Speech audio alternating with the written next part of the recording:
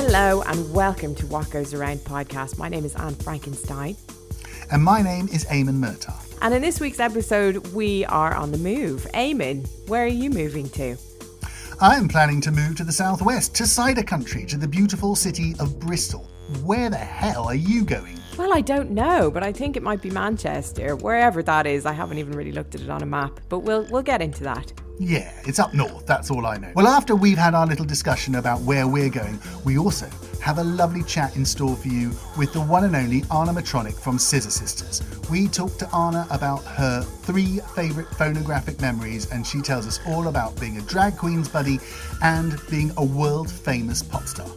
She's incredible, and she's even written a book about robots. Hopefully we'll get to speak to her about that a little bit as well. Doesn't get cooler than that, does it? Shall we pod? Let's get into this thing. Let's head, where did we say? Up north, and then down Up south, north. all over the place. Southwest, Up mate, north, southwest. Let's go. No, don't do the accent. Good at it.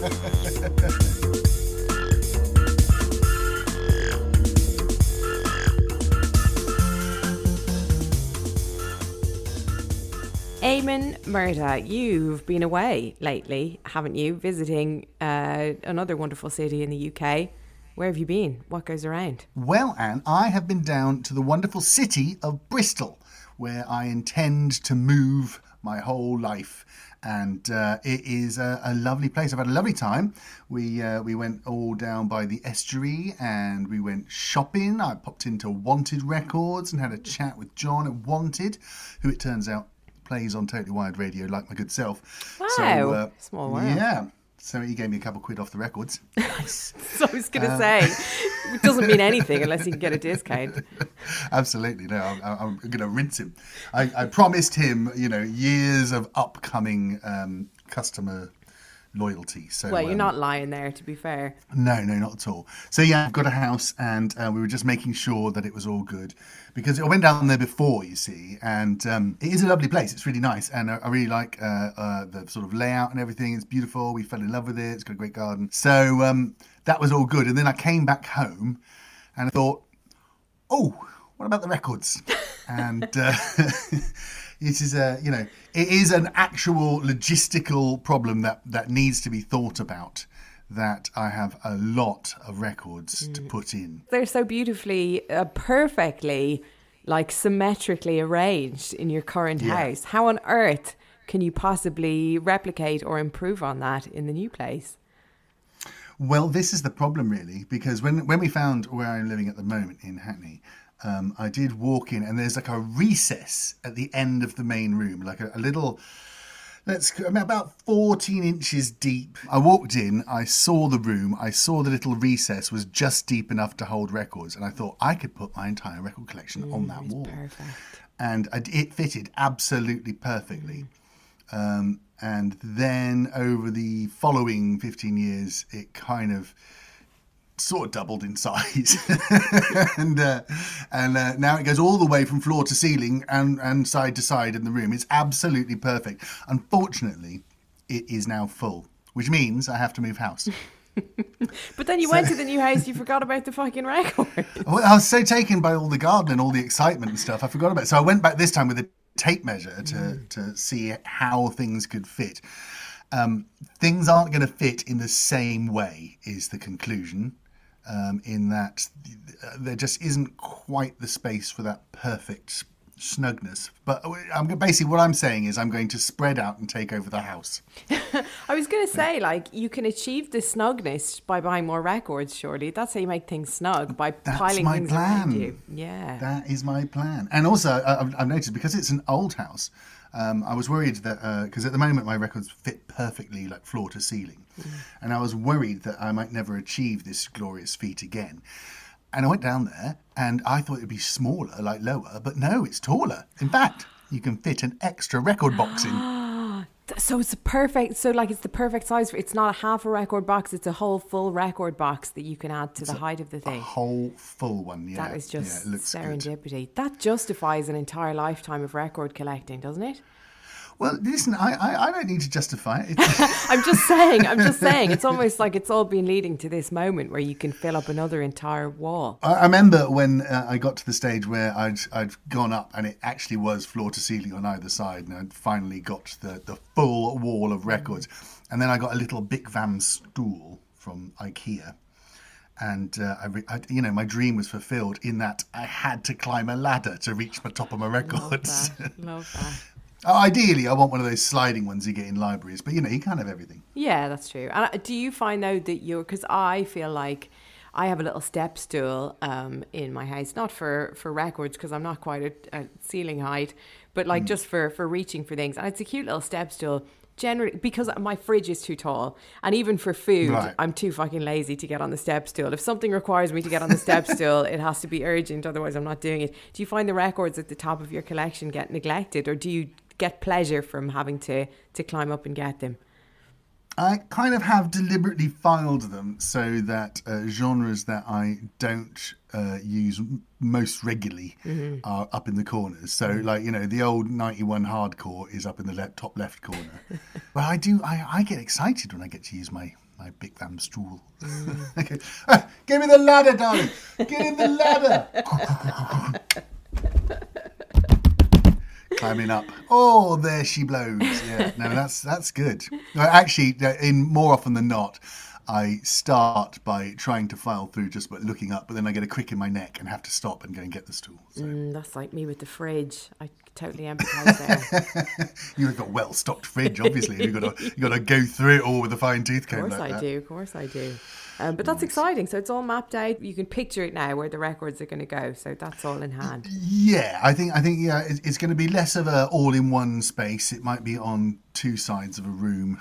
We've got some negotiating because there are heaters. The problem is people would rather heat their houses than have a load of meltable records in them. So I'm going to have to do something about the radiators. Removed him. Remove the radiator. Who cares if the children freeze? Yeah, just to make it time them up. I mean, I grew up in an Irish home where to put the heating on was, absolute pure devilment. You can't put the heating on when you just put a jumper on. You need to teach Frida that phrase. Not to stray too far from the original topic, but in Irish houses you have a thing called an immersion, which heats the hot water. And so if you want to have a bath, or a shower, you have to know an hour in advance, put the immersion on. And if you leave the immersion on after you have your bath or shower, well, you may as well pack your bags. Who left the bloody immersion on? I think this is... Listen, I grew up into a fine, upstanding citizen, and you might have the same effect on Frida. So I say, get rid of the radiators.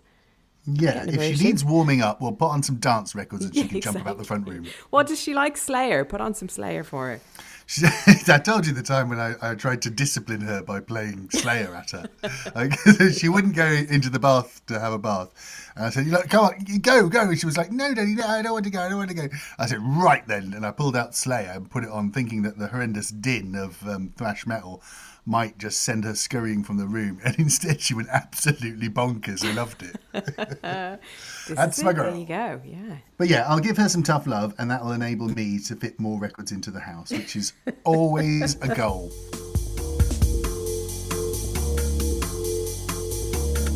Now, far be it from us to impose our will upon you, good listener, but we are going to do just that, because the British Podcast Awards are upon us, and there's just a very slim outside chance that with your help, What Goes Around might win the Listener's Choice Award. So if you love us, even if you only slightly like us, go to the BritishPodcastAwards.com/vote, type What Goes Around in the little box, our little logo will appear, click on that, fill out the form, bosh, bang, bob, ding, bong, and we're all good. And then we become famous and we get to make more episodes for you. So imagine if we won. Just imagine how delighted we'd be. Just suspend your disbelief for a second.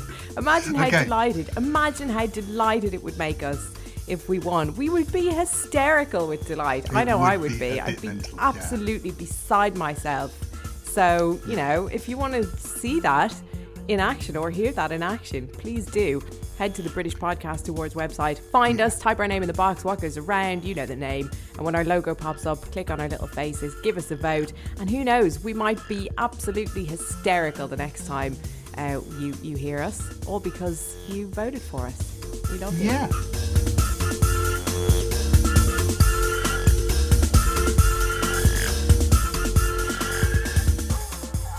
Anne Frankenstein, Lady of the Platters.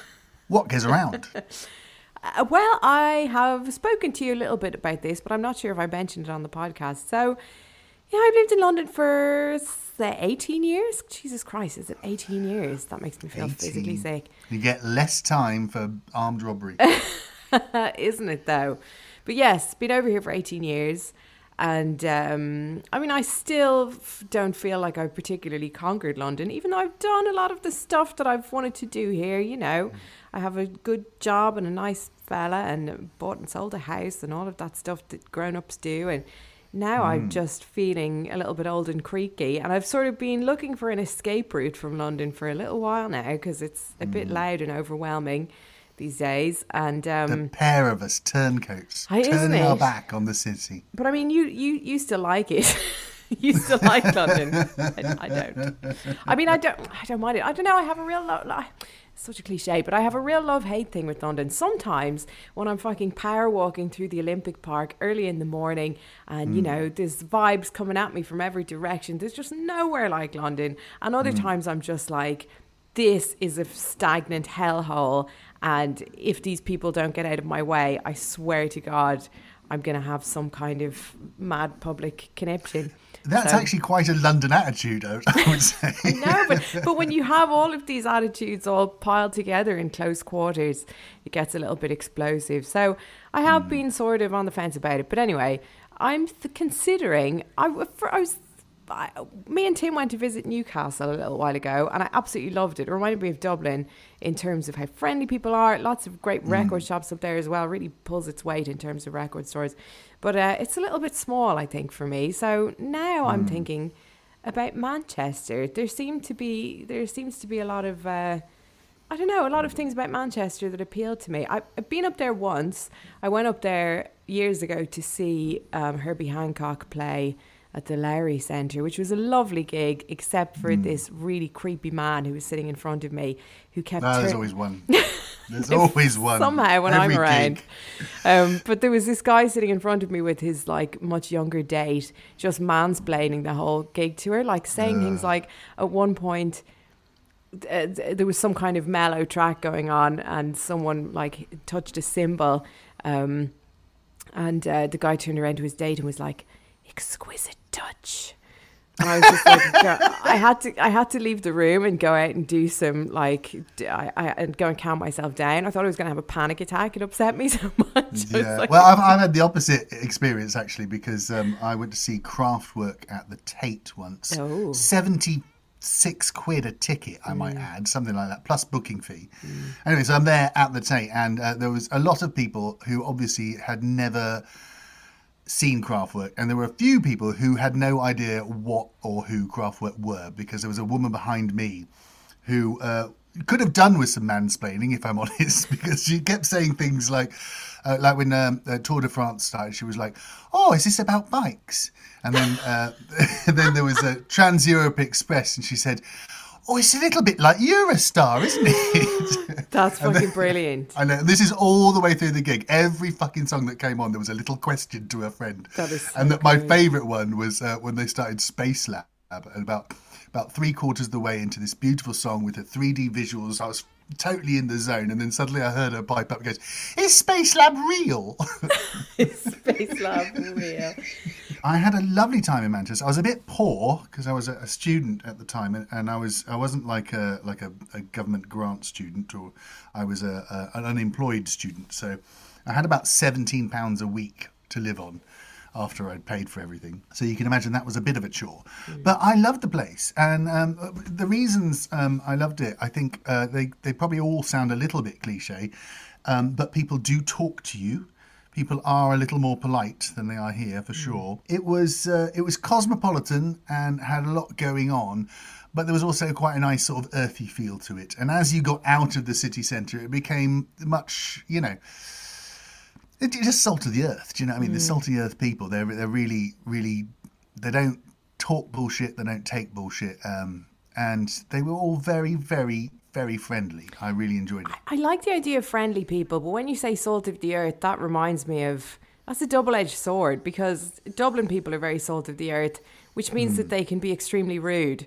And I don't want to go into a situation where, I'm not being rude, I'm just saying. Do you know what I mean? That kind of attitude where it's just like, I think, again, that is mostly just people. But I would say... You're going to play Despacito. I want to hear Despacito.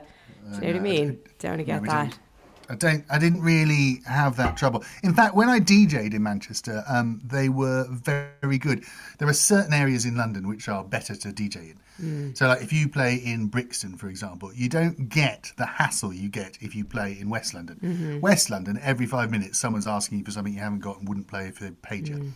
In Brixton, there's a kind of thing where they recognise that a DJ is there to select the music, and they kind of let you get on with it unless you're really terrible. And I found that the same in Manchester at the time when I was up there. I definitely I felt freer to play kind of what I wanted. Afterwards, people would come up to you and sort of say, "Hey mate, you were shite."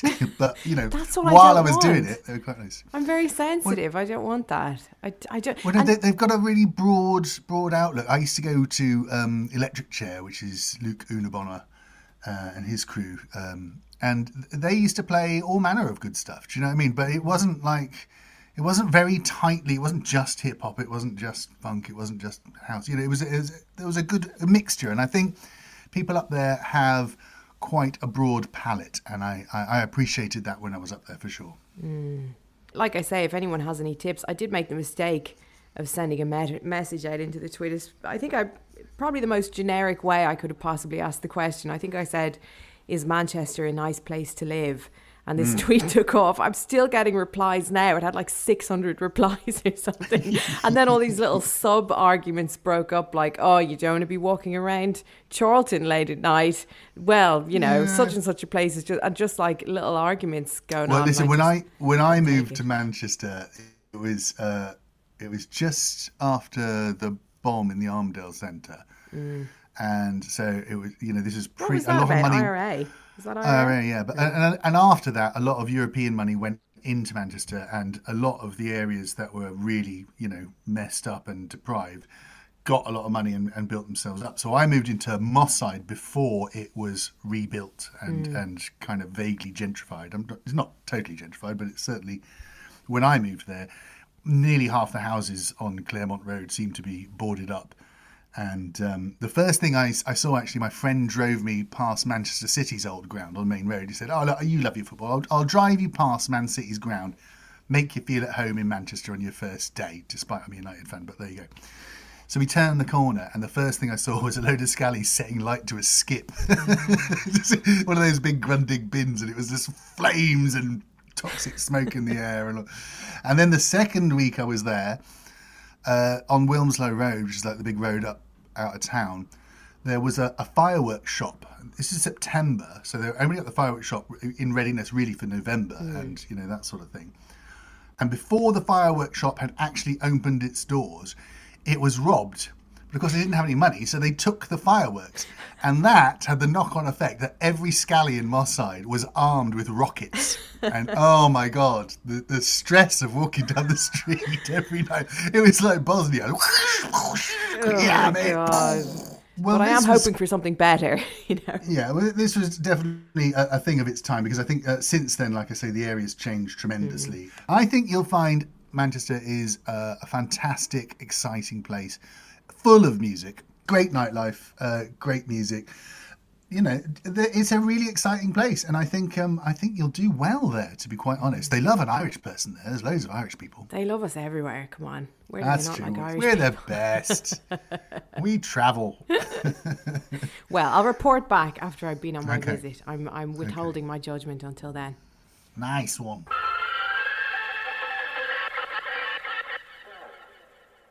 What we're gonna do right here is go back. Way back into time.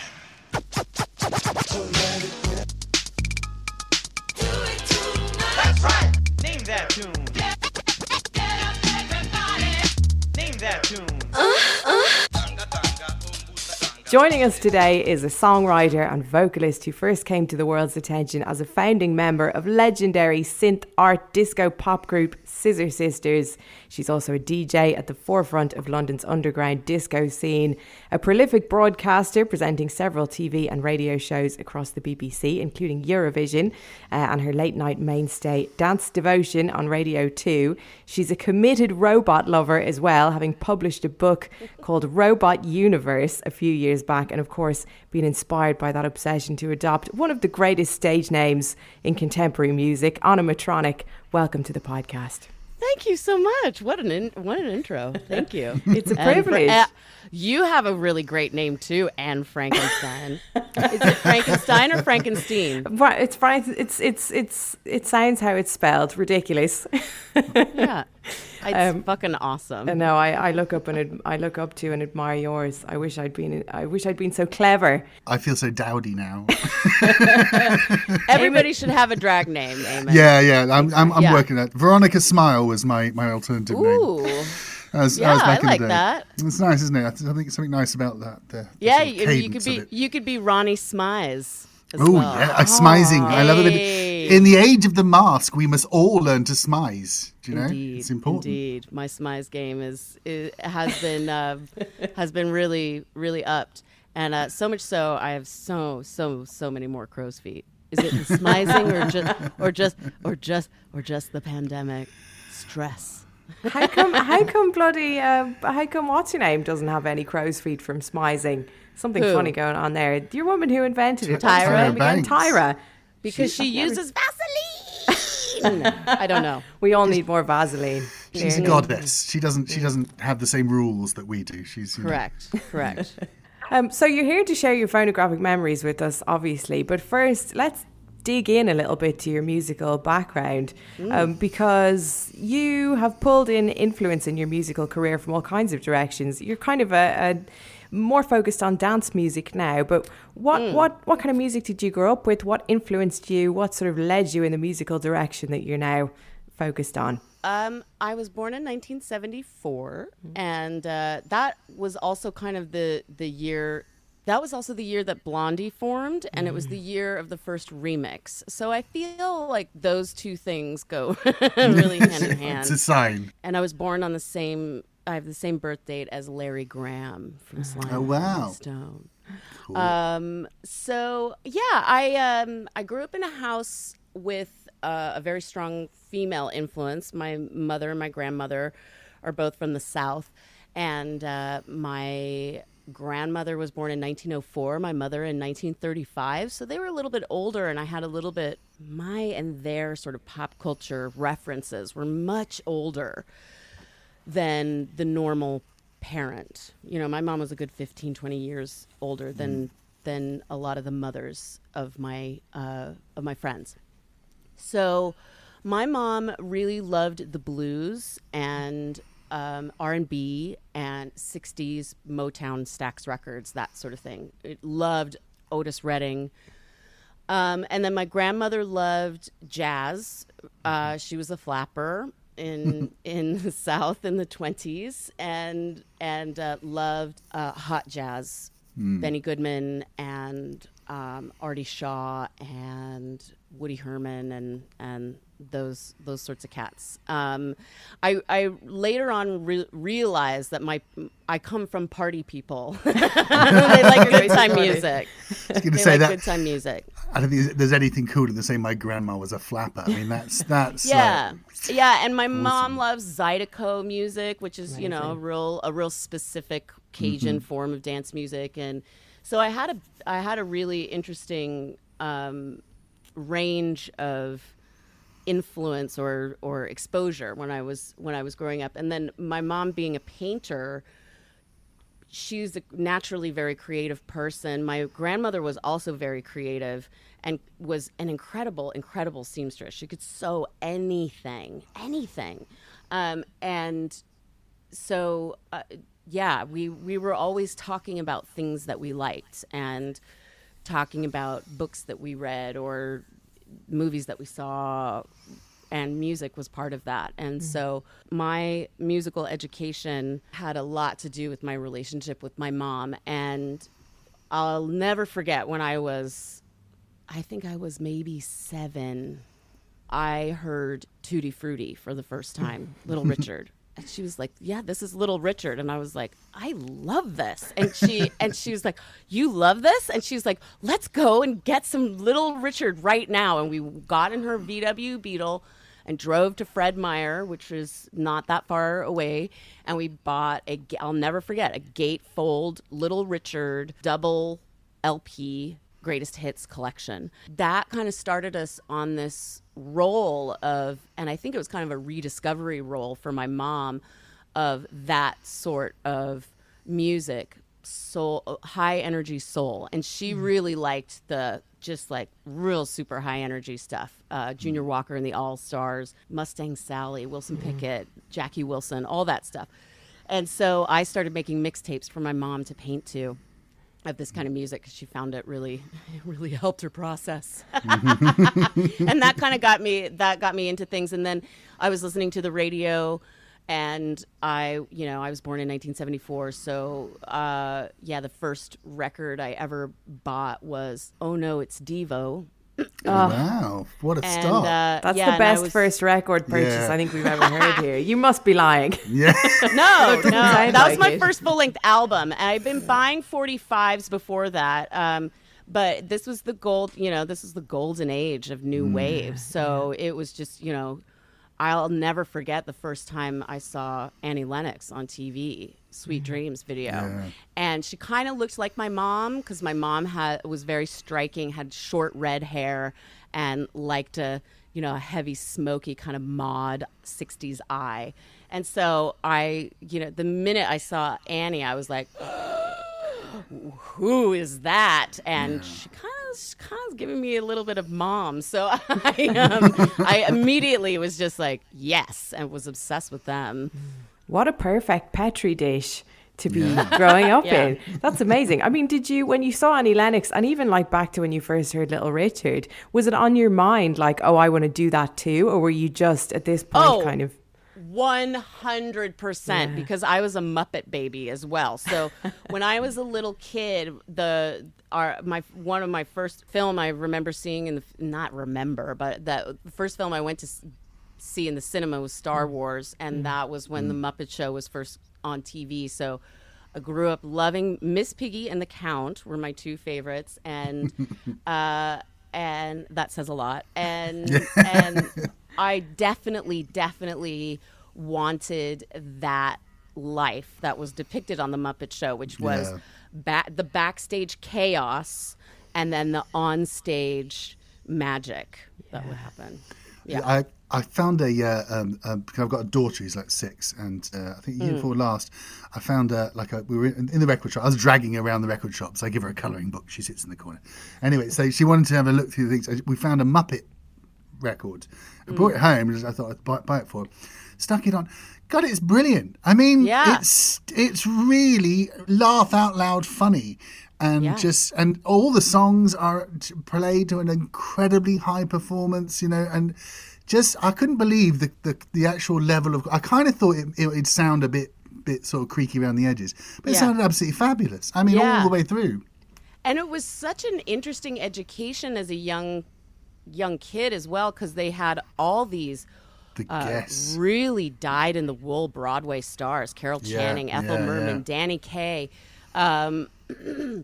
In addition to people like Alice Cooper and things like that. And so I got a real education. Oh my God, the Lou Rawls episode of The Muppet Show is one of the most sublime things of all time. Him doing Mr. Cellophane, get out of town. So how I find it really interesting how you talk about how the chaos appealed to you too. Like obviously you had this realistic idea of what it was going to be like, in the pop world. You weren't going into it kind of blindfolded.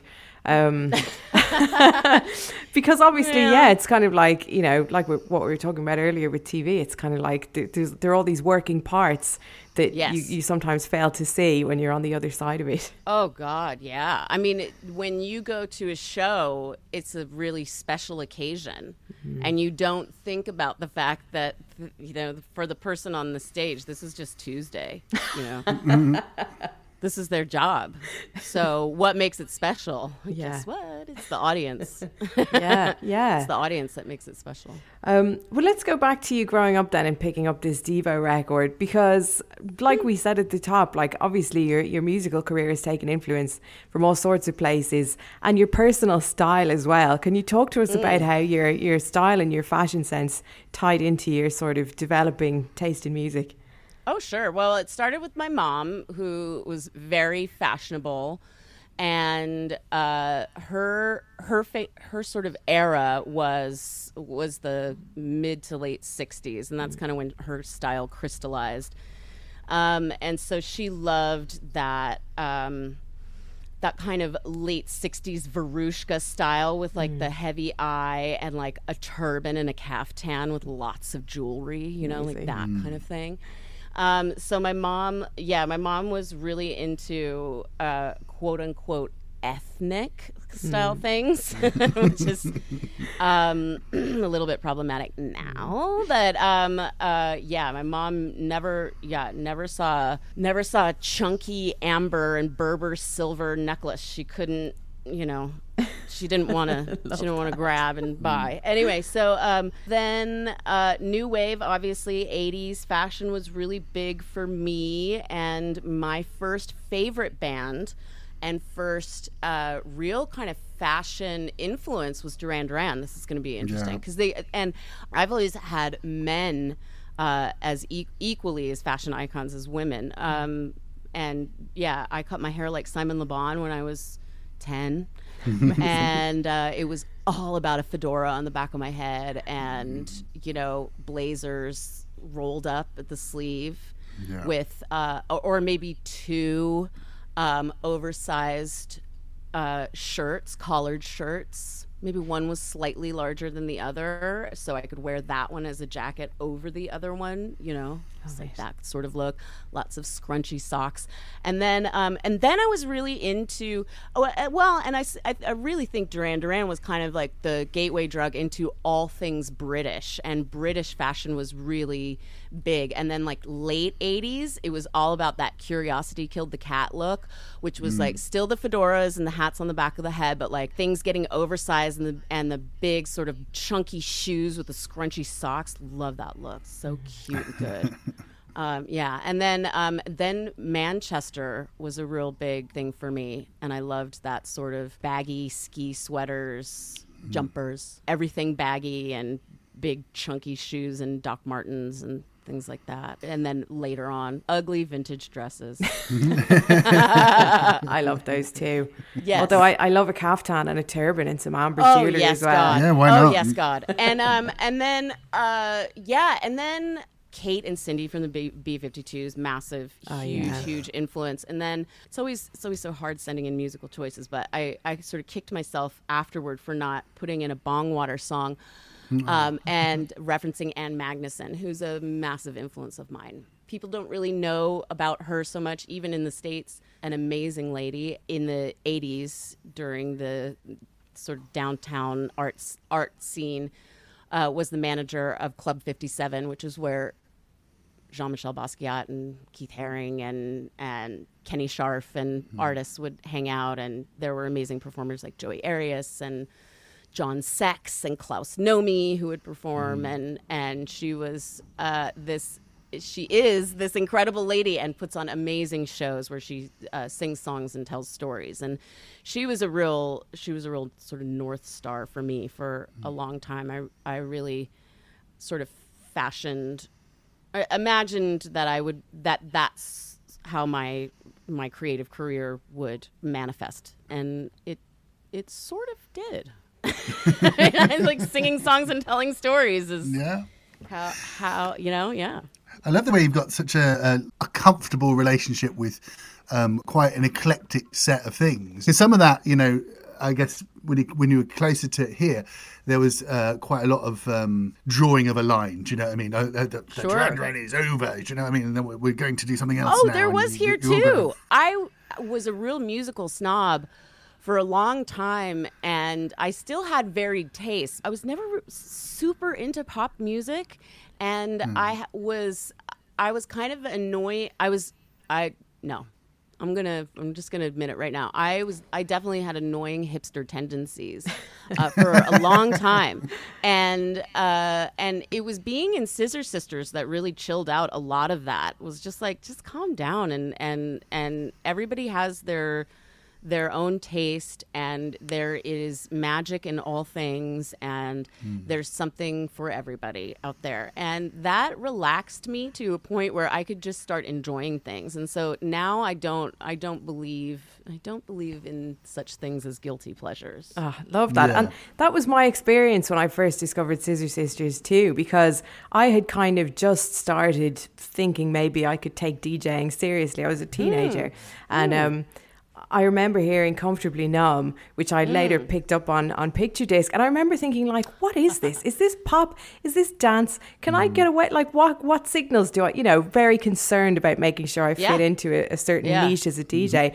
And then I realized it was just like, it's just fucking fun. It's just great fun music. And it's like, it is really cool, but it's cool because it doesn't really give a shit about pretending to be one thing or another. And I wore that picture disc to death. I still have it, in fact. My favorite DJs and the DJs I take inspiration from are David Mancuso, Larry Levan, Nicky Siano, the people who sort of made disco. And one of my favorite descriptions of disco is that it's a hybrid music. And so that means that these DJs took all of these different kinds of music, and that's something you really hear and absorb from David Mancuso in his interviews. He talks about the spirit of a song. It isn't about it isn't about anything other than the spirit of the music, and that's what he was looking for. And so that's really what I'm about as well. Well, should we dig into your first phonographic memory then? Sure. Because you've spoken about this as your gateway into industrial and subsequently to dance music as well. Yes. Stigmata Ministry. Talk to us about this. Absolute banger. It really is. The first dance club I ever went to was called the Confetti Club in downtown Portland, and it was I think it was over 21 on the weekends, and then Thursdays they had a teen night. And dangerous. So and it was a new wave night. This was, 15. It was like 1989, 88, 89. Yeah, probably. Oh, yeah, it was 89. Rave hadn't even, that like whole notion of rave hadn't even made it over to my part of the States yet. We were still very much in the new wave thing, and I also loved soul music of the time and New Jack Swing and all that stuff. Tony, give me that. Anyway, so yes, I was listening to that at the same time as Ministry. I was going to say, what a mix that is. I know, but I can't help it. I just like those things. That's the spirit. And a bop is a bop is a bop. Yeah, and 100%. And this was the first time I had heard songs like Front 242, Headhunter. Oh, great. And this was a song that I heard on the dance floor for the first time. And it was one of the first 12 inches I ever bought. I think the only other one I had bought before this was Tainted Love, Soft Cell. I wore the grooves out of this record. And I just, this was kind of this first kind of burgeoning connection, not to like, oh, I like the sound of that guitar, or I like the way the piano sounds, or I like the voice. It's just like, no, I like this sound. What's that sound? Yeah. That sound is so cool. And this is obviously, land of rape and honey, when Ministry were really going dark. And I remember buying that album, and I already had a punk thing. I liked, Dead Kennedys and Suicidal Tendencies, went through a skate punk phase when I was 11. So I already liked that kind of hard thing, but there was something about the mixture of the beats and that cold synthesized new wave thing. It just was like, it was just everything that spoke to me at that moment, and still does. Yeah, I mean, it's one of those ones where, because I remember that coming out, and it's just a brutal 12-inch. I mean, It's it is brutal. Absolutely. If you've not heard it, just imagine yourself standing in the middle of a club and 5 people Oh my hitting God. you over the head with saucepans and shouting in your face. They don't give themselves over to any of the songwriting things. None of the norms are there. It starts off with just this incredible repeating drum machine that it just is banging out a rhythm that isn't even like your standard 4/4 or anything. It's just like Yeah. and then you get these monster riffs and the guy screaming this. I mean, it is not And- a mess around record. There's that sound that sounds like, is it static? Is it a wash? Is it a guitar? No, it's him screaming, going, Yeah.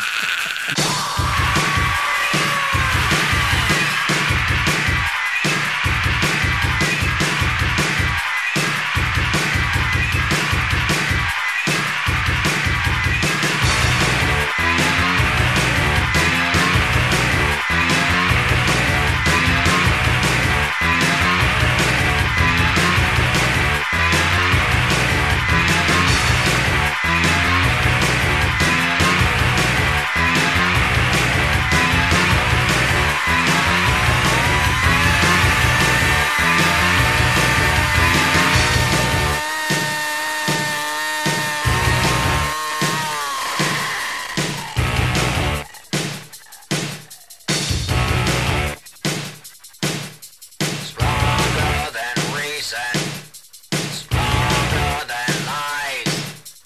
The only truth I know is the look in your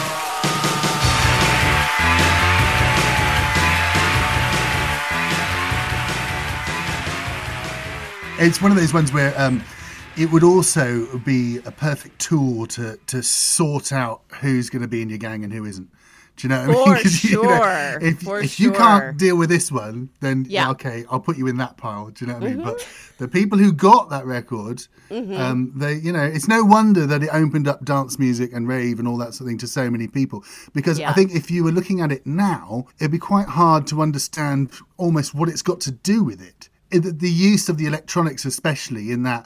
It kind of it allowed people to listen, as you say, to the sound rather than to melodies and sweet lyrics and all that sort of stuff. It's a being. It's like you got to jump into that. Yeah, and then later on, when I was a senior in high school, I was a regular at this place called the City Nightclub, and God bless the City Nightclub and Lanny Swerdlow, the guy who ran it. It was an all ages club. It didn't serve alcohol, and it was a gay club.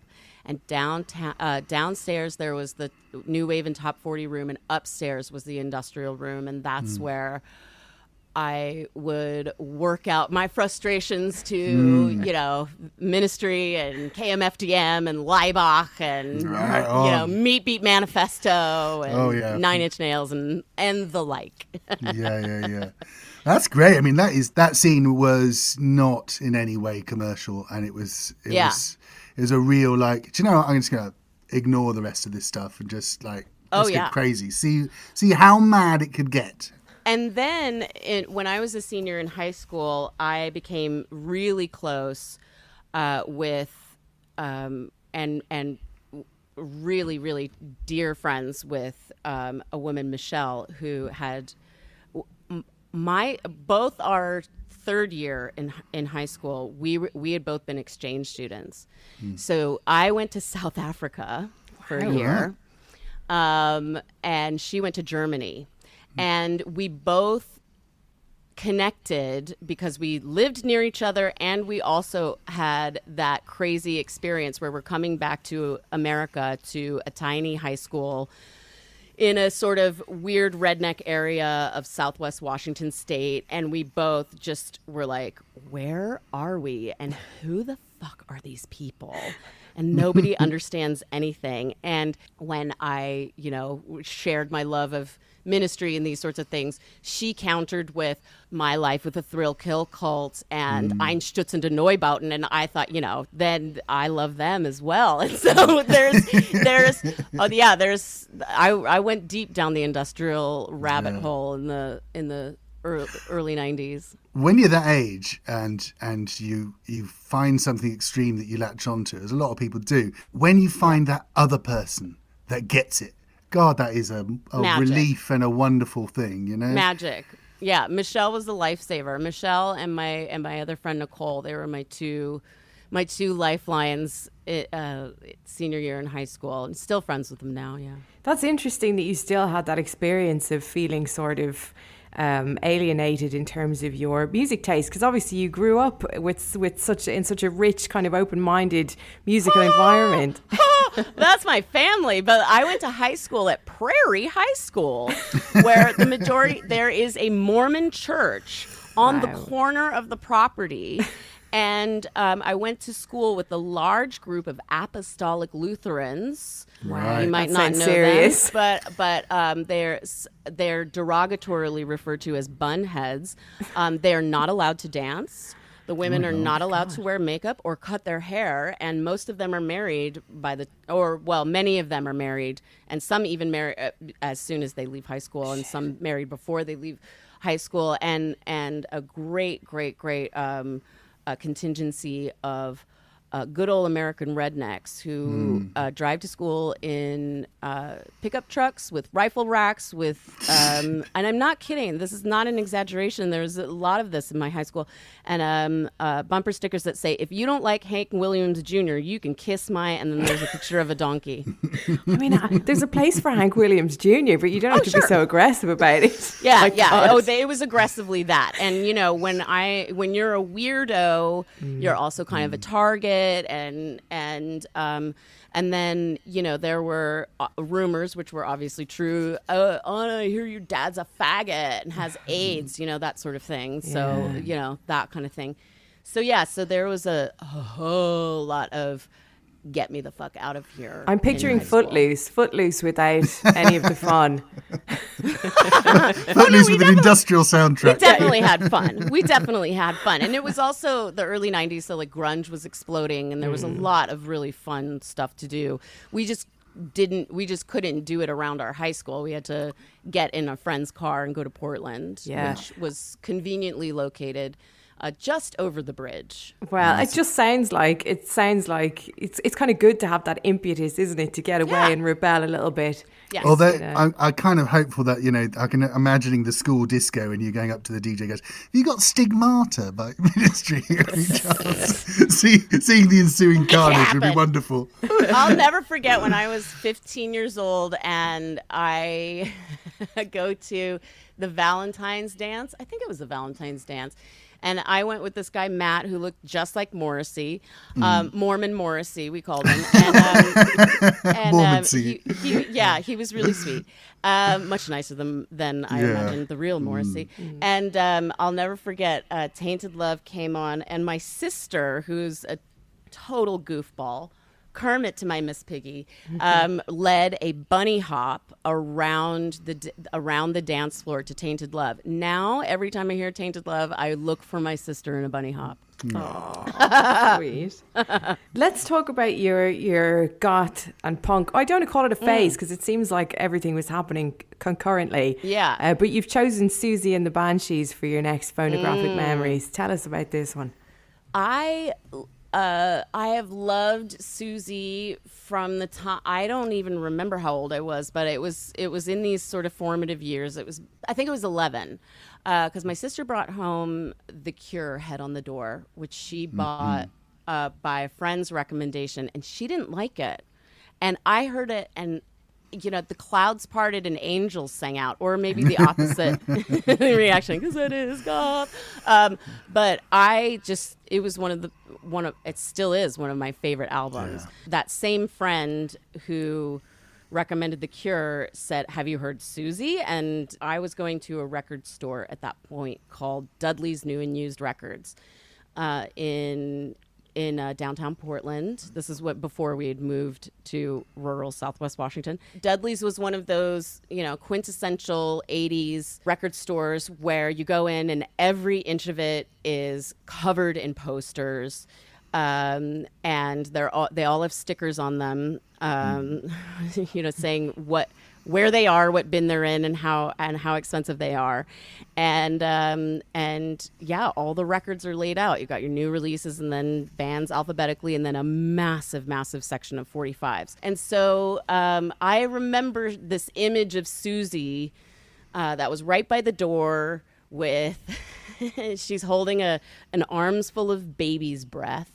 And I remember looking at her and thinking that she looked like something out of silent movies, because I used to watch a lot of silent movies with my grandmother, and just loving her look, not knowing who she is. And then this friend of my friend Kate, or of my sister Kate, said, "Yeah, have you heard Susie?" And forget about it. It was over from there. Yeah. So in love.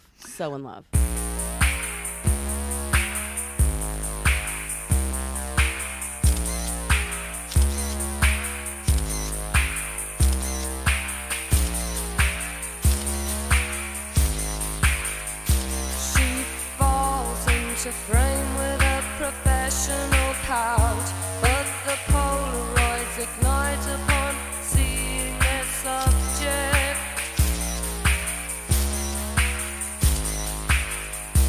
and the aperture shuts. Too much exposure.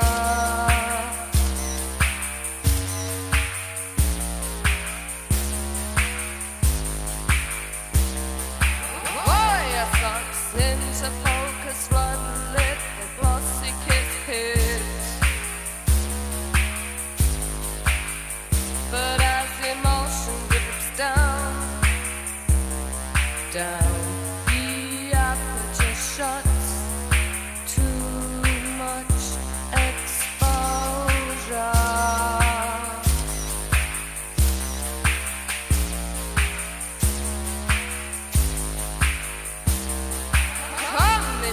This room, come into this gloom, see the red light rinsing, another shot to slot, wincing.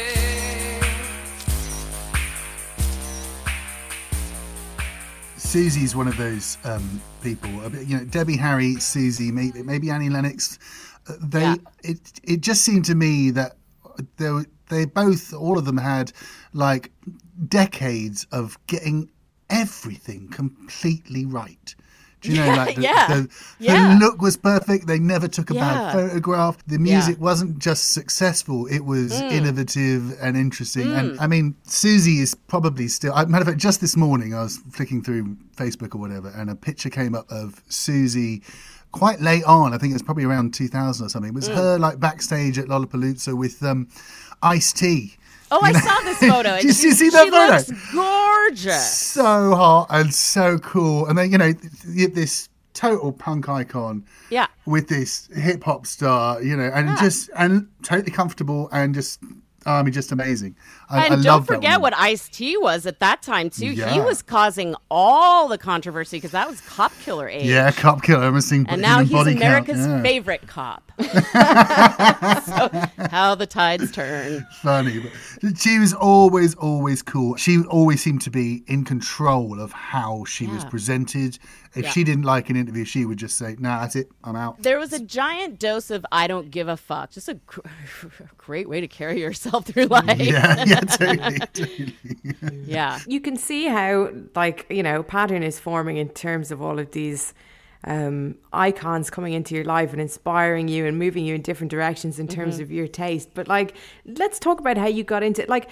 If Ministry was one of the first 12-inch singles you bought, is that something that you then kind of used with DJing? Did DJing come first and then singing come after? Or how did all this kind of, figure into your career? The first, I always had a really low, deep voice. Even when I was a little kid, I used to get made fun of by boys and asked if I was a boy because I had a really deep voice. So when I was in choirs, when the kids had to sing, I couldn't sing because they're always singing really high like this, and I just couldn't sing like that. I didn't. Sounds know like you how. can sing like that, but because 10 years of singing next to Jake Shears, you learn how to do that. But when you're a little kid, and I'm not a natural singer, I'm just not.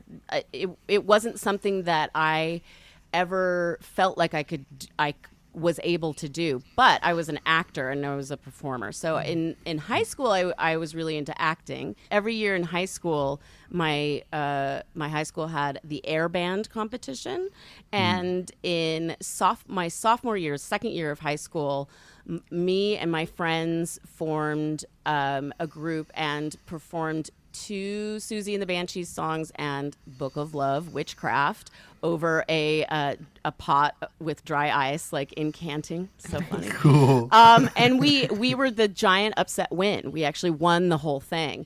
And so that was kind of like my first sort of taste of what would later become drag and drag cabaret. I was always really into music, and I was always, dancing in my bedroom. I was dancing on dance floors on the weekends, and I was making mixtapes for friends. So I always think of that as my first foray into DJing, was thinking about an arc for a kind of a journey, on the 45-minute front of a 90-minute cassette, each side. Yeah. And so there was that. I was really someone who would be at a club, and I wouldn't go on the dance floor unless I liked the song. And if I didn't like the song, I would leave the dance floor. I was one of those annoying ones. I was a tough crowd, yeah. You make my life hard, people like you. I know, but I'm not like that anymore. Thank God, I'm not like that anymore. You're on the list. Yeah. Now I'm much more calm. And I never really thought about DJing because I guess I always thought it was a guy thing. And it was such a sausage fest, and it was such a there's that pissing contest that happens with any musical conversation of like, how much do you know? And I always had such varied musical taste that I never really went whole hog into one genre. And I bounced around a lot, so I never really felt like I could become an industrial DJ because I have a lot of industrial music, or and at the time you DJ'd with vinyl. I just didn't have me hauling around records like that. I need very help. sensible. I don't know. I mean, it just didn't even enter my brain that was an option for me. So when I was 20, I was working in Starbucks. I had been out of high school for a while. I was at a local community college, Clark College, go Penguins. I was working with this really lovely guy, James, and James's friend Elle came in, and Elle worked at Betsy Johnson down the street, and Elle was one of those women that I just looked up to. She was glamorous, always decked out in head to toe Betsy Johnson, always with like candy floss pink, fun fur, cropped jacket over a vinyl mini skirt with knee-high platform boots. I mean, just so Amazing. cute and sexy and darling and fun and like, Anyway, and so she was amazing. She was this ballsy, amazing girl. And so she came in one day and she said, what do you do? Like, do you perform, right? And I said, yeah. And she said she was getting together with some people and forming a burlesque troupe. And this was at... this is a place called the Paris Theater, which is a historic landmark, so they couldn't tear it down, but it had gone into crazy disrepair and had been a porn theater for years and all this stuff. And then this queen, Betty Bomber, maxed out all of her credit cards and signed the lease and had the place and started a drag show. And it was 4 real girls and 2 drag queens. And we were the Paris girls, amateur girls in action. Yeah, that's where I learned the art of the lip sync and learned how to use Elmer's glue to make my eyebrows disappear, and how to wear fake lashes, and how to really nail a lip sync. And Betty had auditions for the MC, which of the girls is most comfortable on the mic, and it was me. And so I became the MC, and that was where I cut my teeth. That's where I met my friend Michael, and actually this year is the 25th anniversary of Michael and me moving to San Francisco together. And then that's where I fell into Tranny Shack. And then I became a drag queen, basically, ostensibly for 3 years, moved to New York, started Knockoff, and that's where I met Jake. That's amazing. So the drag came before all of it, before the Drag DJing, came before all of it. Amazing. That's so cool. That's a proving ground for you. Oh my God, is it ever? I mean, the drag club is one of the most brutal places. If you are not liked, they will boo you, or I mean, you'll know if your number is tired, honey, for sure. It must be so strange for you, because like drag, obviously it was always a thing, but it was like reasonably fringe, and then obviously over the past 10 years or so, it's become so much more at the forefront of the culture. People in their everyday people use phrases that were probably only heard in like ballrooms, and they might not even be aware of, they might not even watch RuPaul's Drag Race. So much stuff has been adopted into the common vernacular. Oh, sure. Is that weird for you to see that? No, because all of those things bubble up to the surface eventually. I've seen every single underground thing have a moment. So no.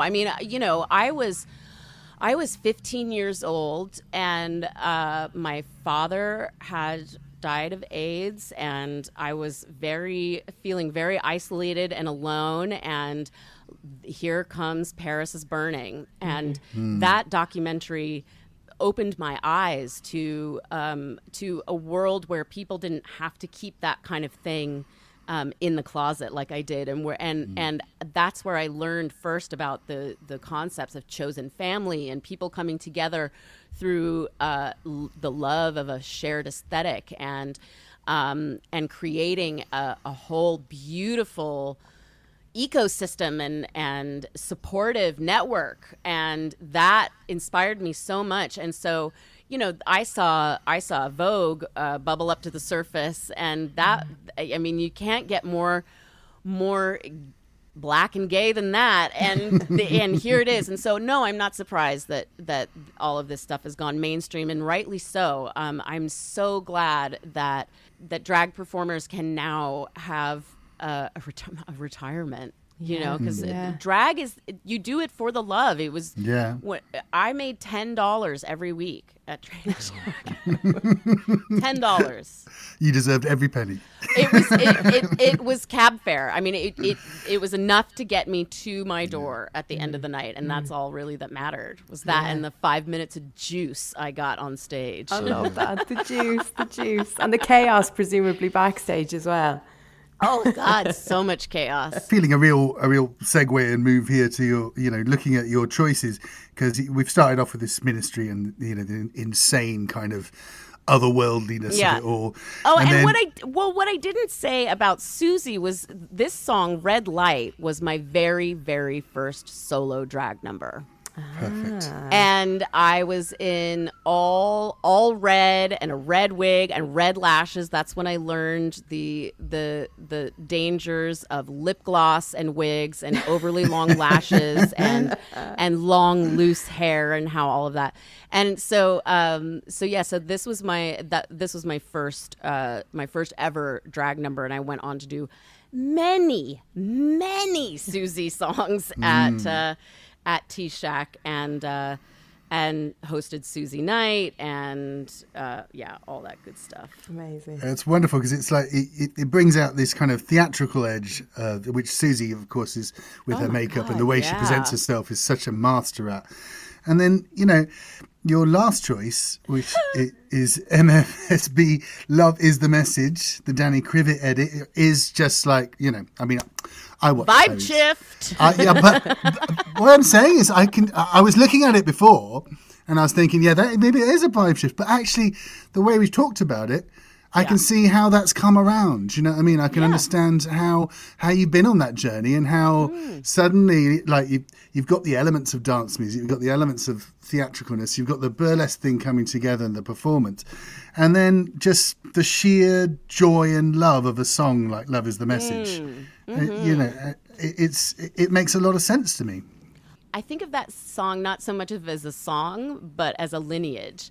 Because that song started off as, you know, a song by MFSB. Then in come the 3 Degrees. Then comes the success of the disco and people championing this record like Nicky Siano and David Mancuso. And then in comes Tom Moulton to make this extended version. And I don't know if you know the story of the organ solo, the keyboard solo in the remix. Oh God, this is one of my favorite ever disco stories. Tom Moulton, who is remixing this stuff, who has been working with the famous Philly producers Gamble and Huff. Leon Huff is a keyboard player, and he's notorious for laying something down or playing something and not liking it, and not feeling it, and just kind of leaving the room and just being like, nah, I'm not really feeling that. He's kind of a stickler to once it's on the track, it just stays that way. Right. And Tom knew this about Leon Huff, so he wanted him to come and just lay down a little bit of, like, you know, keyboard flavors, some electric piano magic on top of the track to extend it. And so I can't remember if he unscrewed the light bulb or if he put a piece of tape over it, but he made it so that the recording light in the booth didn't come on when Leon went in the booth. And so Leon goes in the booth. Tom is in the other room. He's like, all right, I'm just gonna run the tape and you just play and just scratch on top of it, and he puts it up, and Leon plays for like 2-3 minutes and is like, nah, I'm not feeling it, and just like gets up and walks out. And Tom is like, thank you, and that's Fabulous. what you hear on the track. And so I just love that story so much, and every time I hear that, I just think about that moment of genius, that moment of genius and moment of chance that Tom Moulton had to disengage that recording light. And then that song then, of course, remixed by Shep Pettibone, and it becomes Soul Orchestra. Ooh, I love it. It then becomes basically a black anthem, a gay anthem. It becomes the Vogue Ball anthem. And then it becomes, and you can hear the beginning strains of that in Madonna's Vogue. So it just, that song is a lineage. And it's still one of those songs that you hear pouring out of people's cars in Brooklyn today. And you know, every time I hear it and I'm on the street, you know, you look at the people and you're like, hey, love is the message.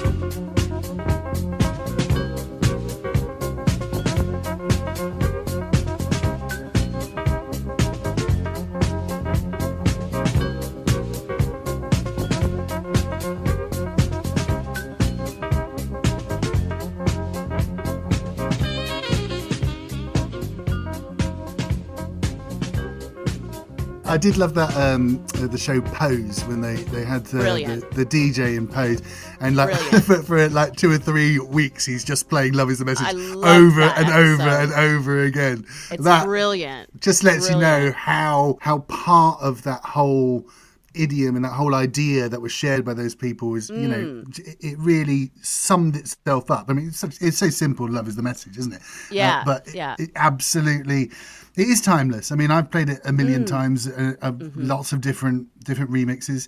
Your favorite is the Danny Krivit, is that right? It's the Danny Krivit re-edit, which is like 1981 or 82, I think. Yeah, that's just I don't know. I like that one a lot. It's the one with the uno, dos, tres, cuatro. I do. How can you resist that? I also love Salsoul. I love it because it's got the rap and it's got the do do do do do do do. Yeah, that's a great bit. Yeah.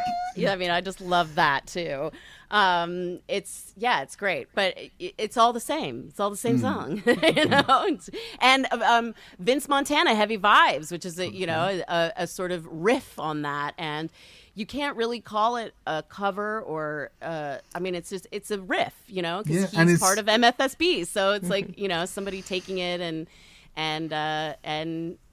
morphing it, and then of course it's been sampled so many times. It's still coming out as well. I mean, in the last few years, I think Dimitri from Paris did a fantastic edit of it, and Eminem remixes when they did the Barry White things, I think year before last. There's a version of it on there that is just, I don't know, there's something great about the fact that this track has had so many lives. Yeah. It's recognizable all the way through. Everyone's had a piece of it, everyone's added a piece to it. Yeah. It is truly a community song, isn't it? Yes, that's a great way to put it. And it's like a quilt that people just keep coming and adding their own little patches to. I love it. So where did you first hear it? When did it come into your life, and what were you doing? See, I don't even remember. That's one of those. This is one of those songs that kind of seeps into your life like water. I know that I heard it in New York coming here. I'm sure I heard it before. I obviously heard it in Madonna's Vogue, and then the first time I heard this, I was like, "Wait, what? Oh,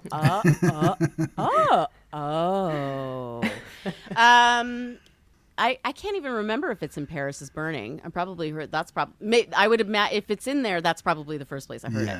Yeah. But yeah, it was really mine and my husband Seth. We met in 2000. Well, we started dating in 2003. We met in 1999, but or 2001.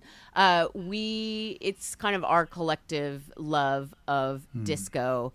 It really cemented this song as a fixture in my life, and my love of disco really grew through my relationship with my husband, who grew up loving all of this stuff and was introduced to it at a very young age by his older sisters. You need a good old sister to do that. Yeah. Unless you got a mom like yours. Yeah. He had some pretty good musical education. He comes from a line of party people as well. Amazing. The genes must be amazing between the two of you. He actually one thing that I love is his grandmother on his dad's side, and his mom's side are a whole party crew as well. On his dad's side, his grandmother was part of 7 sisters, and each sister owned a bar. Whoa. That's a musical that needs to be made. Yeah, 7 bars for 7 brides, right? Yeah. I would pay to watch that. Yeah, it'd be good. Or it's like and we're talking about an Irish family, Irish-Polish family, so in like Youngstown, Ohio. I mean, this is the makings of like a HBO definitely epic, definitely. Where's David Simon? You need to pitch this. Yeah, 100%. Anna Matronic, it's been such a pleasure speaking to you. Thank you so much. It's amazing to speak. All the guests we have on the podcast are obviously music fans in their blood, but it's so amazing to speak to someone who has such taste and passion going out in all different directions. It almost feels cruel to have asked you to only pick 3 photographic memories. Well, yes, I'll come back and share more anytime you like. I mean, it's so nice to be able to talk about music, and that's what I love to do. I love knowing history, and I love knowing about how things are made, and it's been a real pleasure to have a job that's what you do. I sit and spend 4 days coming through the dance charts of 1996. It's that kind of thing. It's a pleasure. It's fun to do. Yeah. It really pours out of you, I must say. You can really feel the genuine warmth that you've got for the 100%. subject. Yeah. What's coming next then? We have a project that we've worked on together remotely. Yes, we do. I have a documentary on divas coming up on BBC that will be, I'm not quite sure when the transmission date on that is. And I've also been working with the V&A Dundee on their exhibition called Night Fever, Designing Club Culture 1960 through today, which is all about how nightlife has been designed, from audio and visual to flyers and music and all of that kind of stuff. Sounds like we need to make a day trip up to Dundee. Yeah. Joking. It's a great exhibition, and it's so funny because my husband and I have had the exhibition catalog for 2-3 years. We've been looking at it for that long, and then the V&A calls and asked if I might be interested in helping them with the exhibition, and I was just like, well, you couldn't have asked a better person. Yes. And then hopefully getting back to DJing live a little bit, and ongoing work on Dance Devotion, which has been so great and such a lifeline during the pandemic. Yeah. I mean, it's absolutely been brilliant talking to you. I was going to ask you one thing quickly, because I'm a real fan of unusual, weird instruments. Oh, yeah, okay. And I noticed while doing the standard Wikipedia trawl, which you have to do for everyone you meet, you played the glass harmonica. Yeah. Tell us about that, because that is a... Have you got one? Yeah. No way. Yeah, that's one of those like weird. That's the weird extravagant thing that I bought in my time as a pop star, was a glass harmonica. I love that. What a good I love that. Yeah, I actually haven't played it in a long time, and because our house has been under construction and it's just dusty all the time. You don't want to like put out this glass instrument. Yeah. It's one of the weirdest, most haunting and lovely instruments I've ever heard, and it's really fun to play. And mine is made out of quartz glass, so if you're into the like vibes of like crystal vibration and things like that, it's like super healing. That sounds fabulous. But you wouldn't want to go on tour with a glass instrument, though, would you? Actually, my husband and I thought about that. We thought, how would you do that? You would have to buy a seat next to you. Yeah, absolutely. I think. Be like the Stradivarius that travels first class. Lord have mercy. I can't even imagine. And like, oh God, we broke one. How do you, I don't know. You would probably have to travel with a backup one. Well, I'm going to try really hard to find an example on Spotify for our playlist of someone playing with a glass harmonica. Because I love an odd instrument, and that is, as you say, it's such a beautiful, haunting sound, and it's so unusual to look at and watch someone play as well. I mean, it's a Have great you ever thing. seen a crystal bachet? No, it sounds like a great night out. That it's like, I know, it would be a great venue name. It's like an harmonica, but it uses rods instead of bowls, and so it's I think it's BACHET, and you can look that up. And and it's these rods, and they're kind of set out like almost like an organ, like one of those old time organs with the multiple tiers of keys. It's very odd and really cool. Also that very does sound strange. very cool indeed. Yeah, Sounds amazing. Well, like everything you've mentioned today is very cool and very brilliant. So thank you so much for coming on What Goes Around. Thank you so much. It's been such a pleasure speaking with both of you. Likewise. Thanks for having me.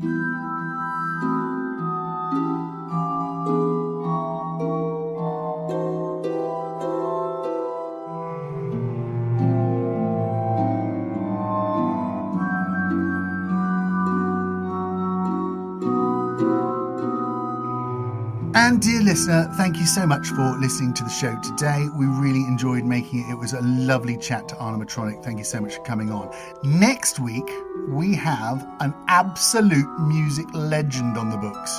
Yes, the one and only Brian Jackson from the Midnight Band and co-writer of many great songs like Winter in America and The Bottle with Gil Scott-Heron. Brian Jackson is back on the show next week, and honestly, what a lovely, lovely man he is. It's a great listen, so do tune in. And if you can, like us, subscribe to us, tell a friend about us. We need to grow, and only you can help that happen.